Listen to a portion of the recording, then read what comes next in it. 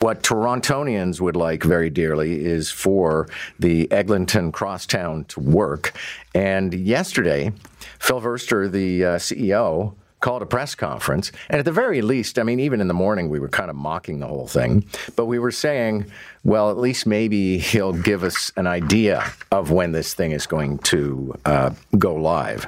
And he didn't. As a matter of fact, it was like front page challenge. You know, it was, I've got a secret and I'm not going to tell you. From the news schedule we have a very good understanding of when the Eglinton Crosstown is likely to open. But we are right in the middle of a high-risk testing and commissioning phase. And issues are found and rectified every week. And these issues affects the completion date every week. I have to tell you that I had every intention to predict an opening date or series or range of possible opening dates for the Eglinton Crosstown with you today. But I've decided against doing so, based on the fact that CTS is finding and rectifying issues on a week-by-week basis, and that this affects the opening date significantly. Okay, I get it. Surely, though, you could have... I mean, you know, the messaging should have been, I understand your impatience. I'm very, very sorry. I and others have made mistakes and screwed this file. I'm doing everything I can. I'm going to set a date as a target, and this time we will not fail. And I appreciate it. He says there's a lot of moving parts. You know, one day they discover that the elevator doesn't work in one station. One day they discover that a stretch of track is bent. Whatever. And that stuff is very hard to predict because fixing the elevator might be a one-day affair. Fixing the track might be 2 weeks. But just give us a hint, will you? And frankly, the whole calling of the press conference was a little crazy. I'd prefer to see what you see, like when, it's so rare now, but when a Japanese airplane crashes, the president calls a press conference and says, I am deeply sorry, I quit. So maybe we need a little bit more of that. Jamaal Myers is a Toronto City Councillor and the chair of the TTC and joins us right now. Nice to have you, Jamaal. Thanks for having me. Okay, I think, first of all, it's important we map out the relationship. Metrolinx doesn't answer to you, and you have no hand in trying to finish this freaking light rail, right? That is correct. So, I mean, what is your impression of what was unfolding yesterday? And I thought it was interesting. Somebody on the roundtable pointed out that no politicians turned out because nobody wants to be that close to the radioactivity. You know, I think you hit it on the head where it just seems that there's a total lack of accountability as to who is actually in charge of getting this thing going. Is it Metrolinx? Is it the consortium? A lot of residents, a lot of businesses have just, had their lives turned upside down for over a decade now. And for the CEO to call a press conference to say, I have a sense as to when it might be open, but I can't tell you because I'm not certain. It just doesn't really send the right message as to anyone isn't actually in charge and anyone has a sense of what they're doing. And, projects go over budget, they go over time all the time. But you still have to give the public some sense of confidence that you're in control, you're taking accountability, and you're trying to get this finished as quickly as possible. And nobody sees anything like that. This project has doubled in its price tag. It is now 3 years over the timeline. And there's still no end line and date. And I think a lot of people are, rightfully asking, who's in charge? Now, as I said, you're not building this thing, but as TTC chair, the TTC is going to operate it when it's done. So has there been any intimation to you of what the timeline is?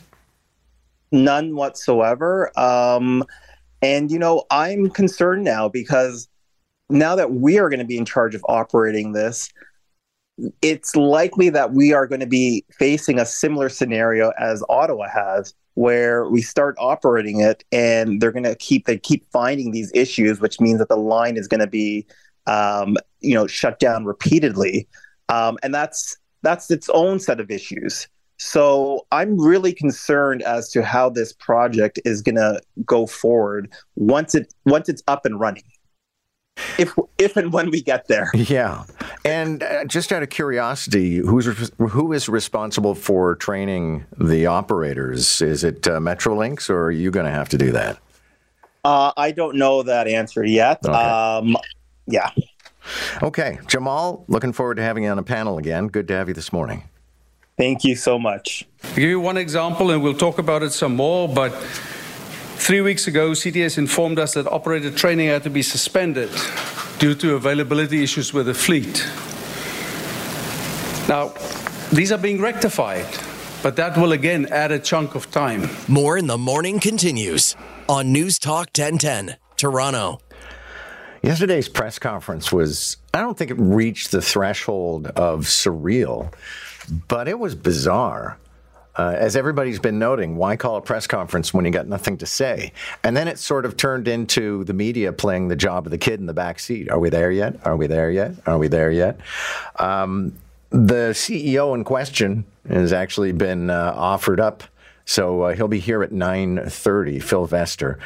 And that should be an interesting go-round. I mean, he's not new to this, but I guess, in the world of comms, that yesterday what happened just does not make sense.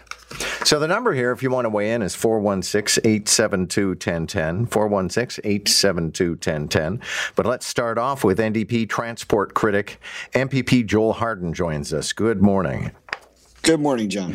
Okay, so what do you make of this idea that, I have a date in my head, but I'm not going to tell you because I don't want you to be disappointed. Well, honestly, John, this should be the straw that breaks the camel's back. We have been calling for accountability at Metrolinx as the opposition here at Queen's Park for years, but this was an insult to transit riders, transit workers, to all the taxpayers who fund the work that gets done at a provincial level. Mr. Verster is leading an organization right now which is continuing to fail the public. This is a project that is now over $1 billion over budget. We heard recently, as you know, that it had over 260 deficiencies. We know from the Auditor General that the private consortium building the project and Metrolinx have been busy in court suing each other to the tune of over $500 million over the last number of years. This is a mess. And the Premier and the new Transportation Minister have to walk on down there to Metrolinx offices and demand accountability. And that's why we've asked for Mr. Verster to be let go. His contract's up on Monday, but in any other company, in any other workplace, you don't fail upwards. You got to demand accountability from the top. So forgive me for not knowing this, but in terms of the structure, who does Mr. Verster answer to? Is he answering to the Premier, to the Transportation Minister, to the government itself, to his board, to answer to other people, or what's the structure in all of this? Well, let's be clear. The primary audience and boss here is the taxpayer. The primary audience and boss are the people of Ontario who desperately need public transit, but the immediate boss, John, is the province, and the leader of the province is Premier Ford. And, the Transportation Minister, we have a brand new one, Minister Prabmeet Sarkaria. So I think it is long overdue that Mr. Verster leaves public service at Metrolinx. There are rumors, as you know, from your media colleagues, that Mr. Verster's salary, which was once somewhere in the neighborhood of $250,000 4 or 5 years ago, could be over $1 million on Monday if his contract gets renewed. This is ridiculous. So we need new leadership.